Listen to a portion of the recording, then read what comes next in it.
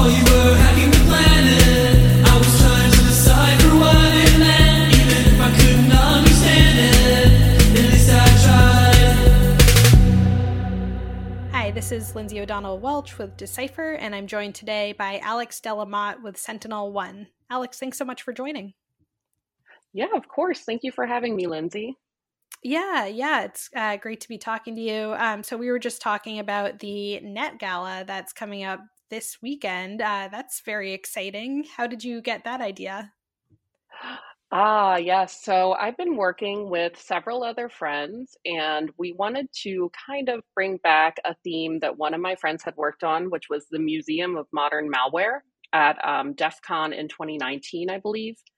Mm-hmm. And we wanted to have another art exhibition that was hacker and technology themed art. So we ended up getting a space in New York City because 2 out of the 4 of us live there. Mm-hmm. And we're actually going to be doing it this coming weekend. So it's very exciting. I think this is like the first large party that any of us have planned like that. We're going to have about 400 people. Wow. And yeah, it's invite only, but we are definitely looking to add people who might not be already in the network. So if anybody hears about this and is super interested in going to a hacker art party, do reach out and let me know. That's very exciting. Yeah. It's a really interesting idea though. I feel like there is that just a big intersection between kind of cybersecurity and hacking and different types of art, whether that's music or it's, actual like art. So I'm sure there's a lot that really could be explored there, Yeah, a lot of our art is in digital form. Mhm. One of the recurring themes that I think is really fun is folks working with pop-ups and dialogue notification windows. So that's something that we've used for a lot of our like branding too. Mhm. So a lot of digital art, but we also have some photography and some physical mediums as well. So it's actually a pretty diverse set of artists. Very Oh, cool. that's awesome. Cool. Yeah. Well, it Yeah. sounds like a really fun event. Yeah. So, I mean, I am very curious, like taking a step back, kind of how you got into cybersecurity, and you're at SentinelLabs now. Starting from the beginning, really, what piqued your interest about this field? Definitely. It's a great question. I keep saying 10 years ago, but I've been saying that for a few years now. So, about 10 years ago, we'll say, Yeah. I was working help desk for an internet service provider, and I got pulled over to help with remediating the DNS changer malware, which had infected routers at the time. Kind of a Mhm. theme that we've suddenly seen re-emerging in the 2020s, a lot of Yeah. router infections. So Hmm.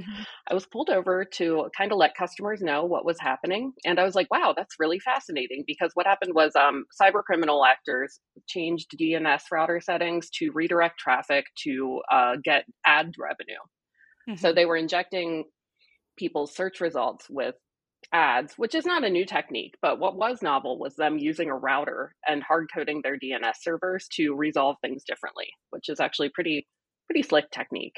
Right. Yeah, that's really interesting. And that it's what's interesting is that was your like first close up encounter with cybersecurity, and you were literally kind of thrown into the middle of it. Yeah. At first, I was like, what? Like, I didn't understand quite enough about how DNS worked to Mhm. understand the ramifications, but it did kind of prompt me to look into that, and it really helped me learn and grow.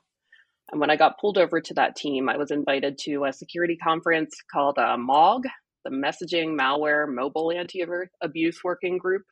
Mhm. And I went there in 2011, I want to say, and like got to see some of the first talks on Android malware way back in the day. And I was just hooked. I knew this is what I'm going to be working in. What parts of cybersecurity did you specifically focus in on after that? I was actually very much a generalist. I got pulled over to network ops for a while after that. And then Mhm. I went to a different job later working on a malware analysis sandbox because malware always stood out to me as particularly interesting. I really like tools and I like how people are using them. I feel like it's really just fascinating from the forensic perspective and trying to think about like what are people thinking when they're coding something or when they're using it to do a specific function. So malware has always been where my heart is. So it's kind of interesting that I'm working with cloud now because like cloud has attack tools, but like I think that you can call them malware because they're tools that are doing something that is not designed to be done by the customer. Yeah. So it's just a much different world though, because it's entirely living off the land.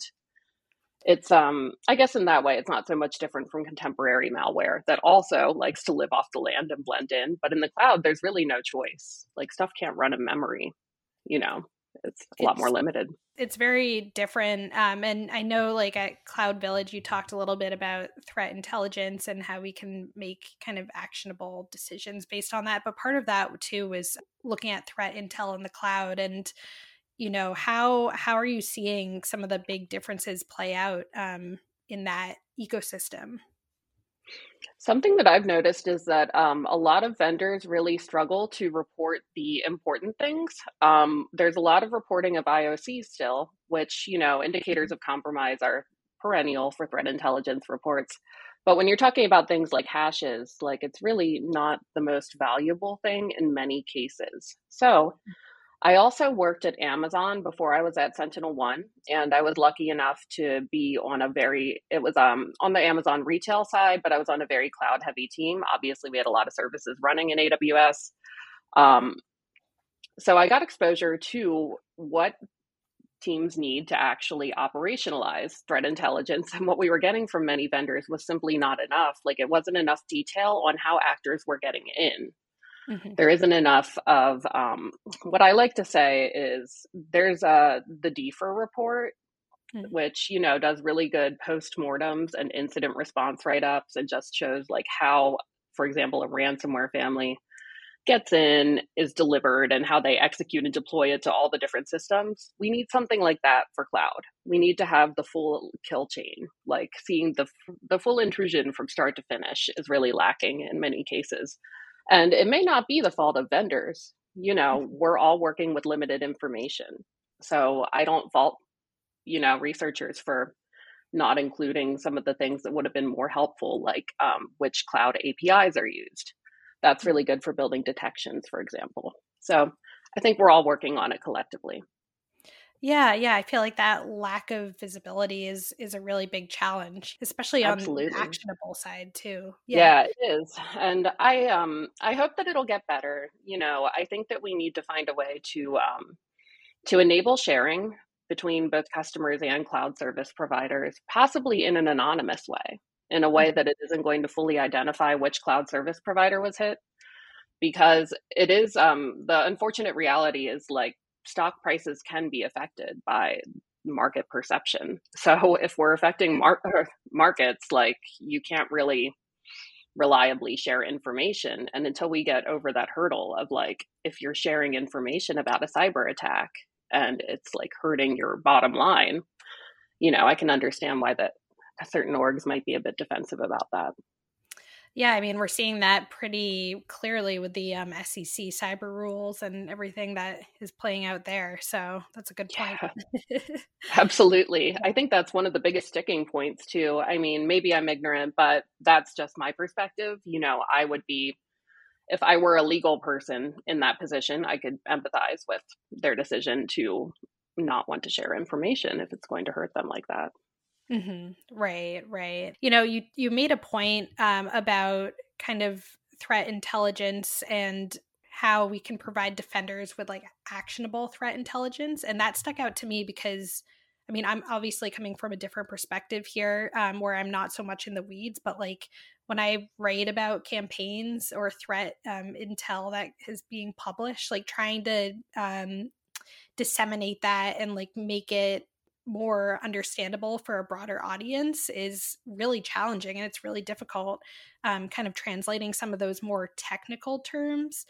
So that really kind of struck a chord with me, just being able to take these really technical concepts and being able to kind of pop out like what matters or what can be done or why does this matter for a CISO or like red teamer or whatever. So Yeah, I mean, it is really important too. And it sounds like you have a lot of different audiences as well, which in my current role, I kind of think of my ideal audience, I guess, would be other security researchers, because that's kind of what Labs does. We write for the community and we're there to, represent SentinelOne to the research community and build trust there. So My audience is usually other researchers, but I do want to include as much information as possible for operational teams because I think that they're really the customer who's going to benefit at the end of the day. Yeah, yeah. And I know you talked about how there's kind of a lot of challenges that go into tracking campaigns and threat actor TTPs, and there's a lot there. For something that to be actionable for like an ops, team or something, or someone would need to like put it into action. Like, can you talk a little bit more about that? Like, what specifically is needed there? Yeah, so we need some kind of way for operational teams to identify this tool or activity like it, even if they're not identifying this exact campaign and they find some similar badness using the same technique, that's still valuable. You're finding badness. So I think it's important not to get hung up on threat actor tracking alone.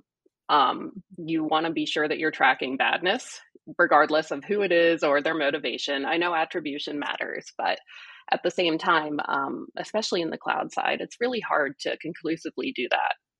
So I think just providing stuff that people can use to identify badness, which again, like IAM, like the order of operations for like IAM and identity activities, which APIs are called and in which order, and establishing persistence. That's one that I really like to highlight because, for example, in AWS, it's pretty obvious when people are establishing persistence through an administrator profile. Mm-hmm. Like you see a new profile, you see a new user created, and then you see a new administrator access profile attached to it. So it's a very like set flow of things. Yeah. That I think would be fairly easy to alert on for a defending team. Yeah, definitely. And there are other ones though. I do feel like threat actors are getting better at kind of hiding their tracks and like, using living off the land or like other tactics too. Definitely. Yeah, things are getting harder, I think, for both defenders and attackers because security tools are getting more mature. There's a lot more automation that's actually successful. I don't think people are being automated out of a job yet, but I do think that automation is helping defenders, smooth their operations. So that makes it harder for attackers too. They're going to have to do things at either a bigger scale or change their techniques, which is going to cost them. It'll cost time, resources, So it's getting harder for everybody. Yeah. It's not just on the threat actor side though. It sounds like defenders are kind of stepping up too and making it harder to to hide or to attack systems in the first place. So when you look at going back to kind of your points on actionable threat intelligence, one thing that was interesting for me too is you talked a little bit about having like the right context and like looking specifically at that. And there's like a lot of different characteristics that come up in threat intelligence that might include like attribution or like, naming conventions. And I know you talked a little bit about those types of things. I would love to hear your thoughts there.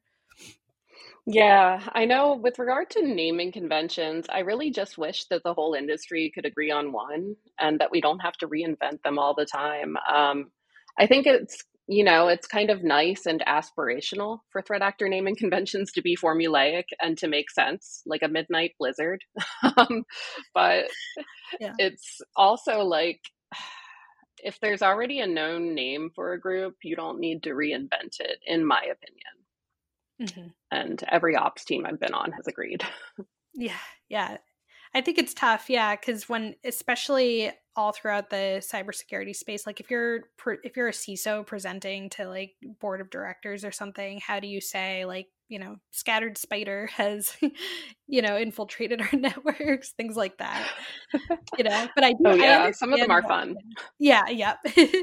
But I also do understand like why those exist, just to try to, you do need to pinpoint to an extent like these clusters of activity or groups, but also it's been spiraling a little bit, so.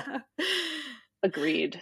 Yeah, I think it should stay out of branding. That's my personal opinion. If you want to track it internally as something cool, that's up to your team. But yeah, if you're trying to push it on people outside the company, that's where it gets chaotic. And you talk a little bit too about, you talked about using the cyber kill chain as a guide. I thought that was really interesting, in particular because, I look at a lot of different reports and, some reports have details on some phases of attacks, but sometimes you'll see, because of that limited viewpoint or visibility that you were talking about earlier, like there might not be answers yet about, say, like the delivery vector, or like post exploitation activity or something like that. What's your thoughts there? Like what's going on with these types of reports? Just the limited visibility? Yeah, that's my biggest. That is what I assume would be foremost in driving that is lack of visibility.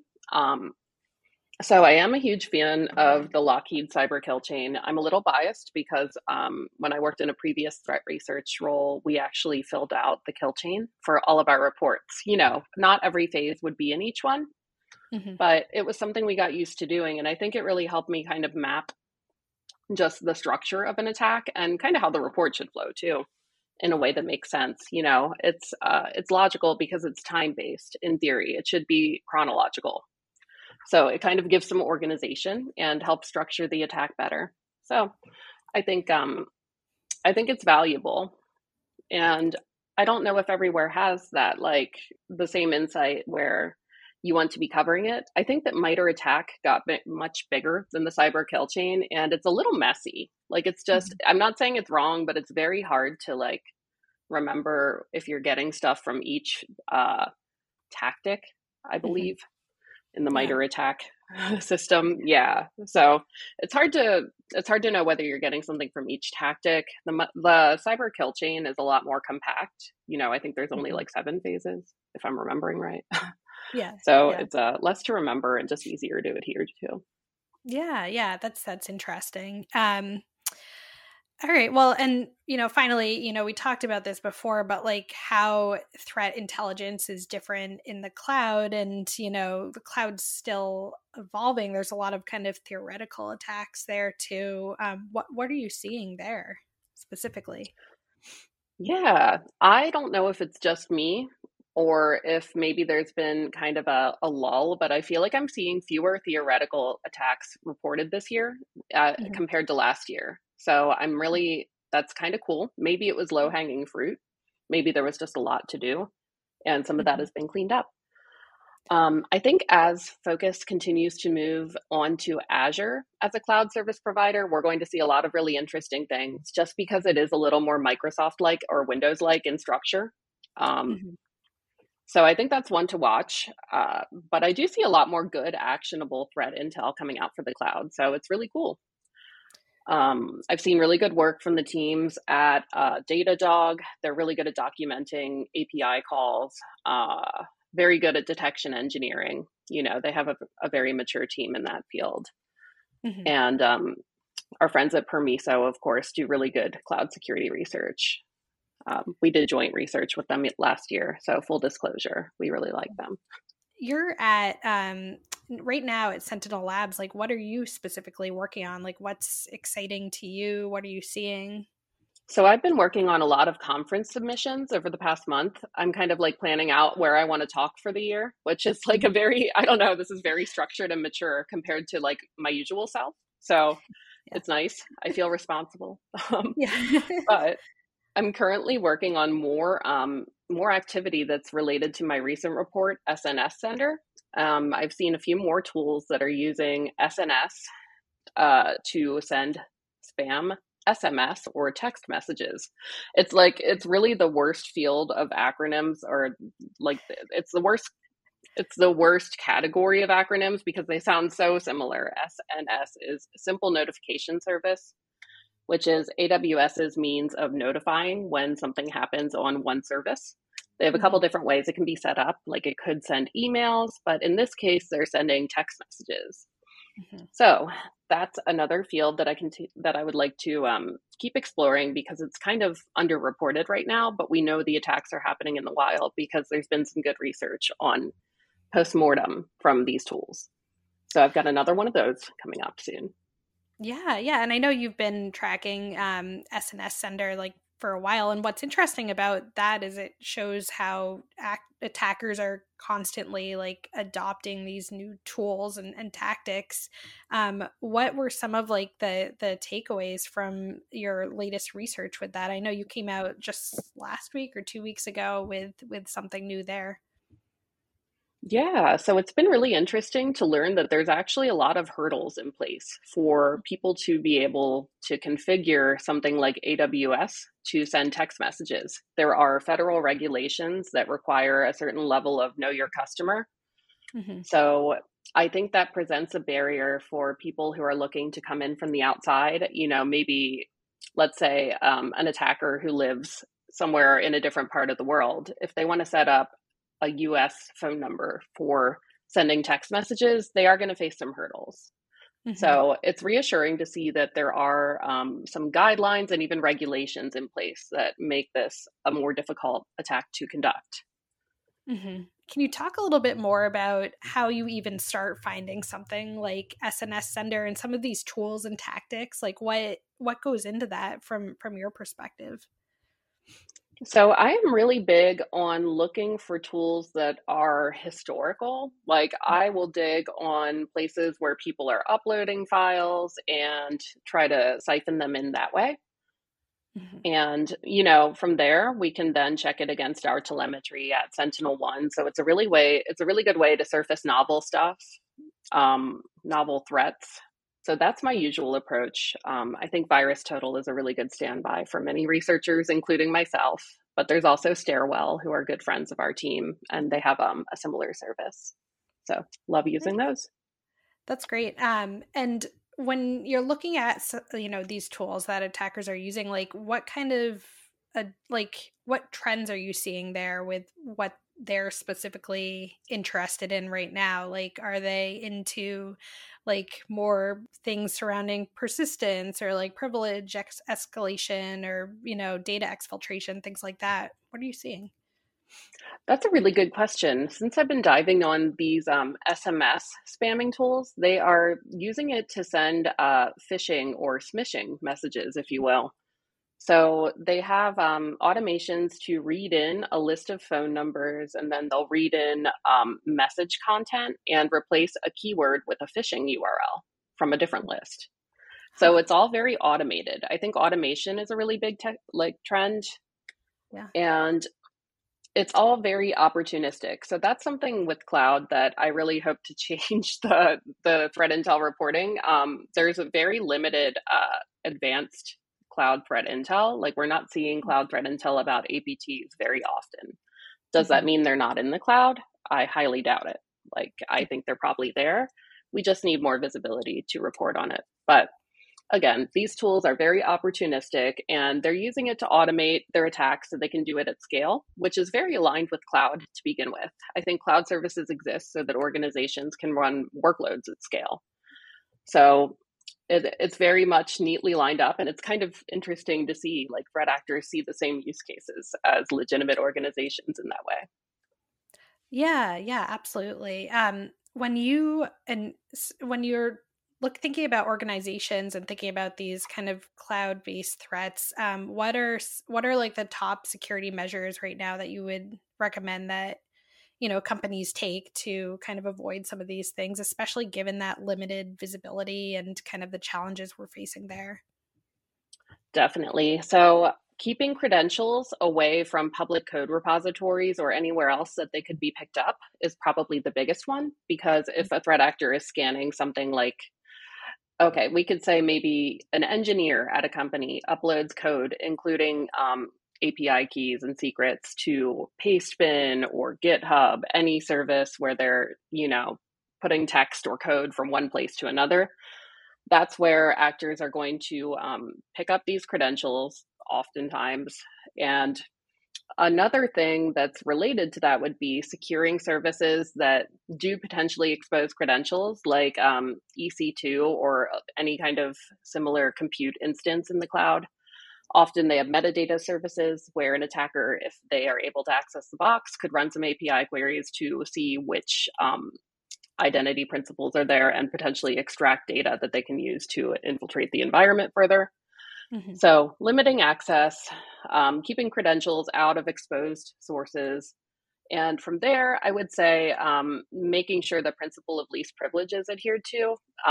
Because if you have like an API key that's out there and it has like full domain admin effectively in the cloud security equivalent, that's problematic if an actor gets it. They can do anything. And I see a lot of tools that are looking for, it was the persistence thing I mentioned earlier, where tools look for keys that can generate a new user and then attach admin profile to that.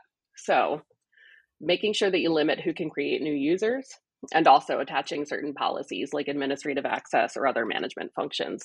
Limiting all of that is really going to be what keeps people safe.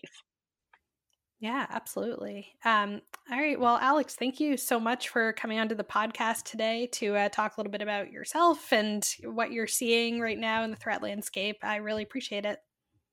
Absolutely. Thank you again for having me, Lindsay. It's been great Awesome. chatting with you as always. You too. Thank you.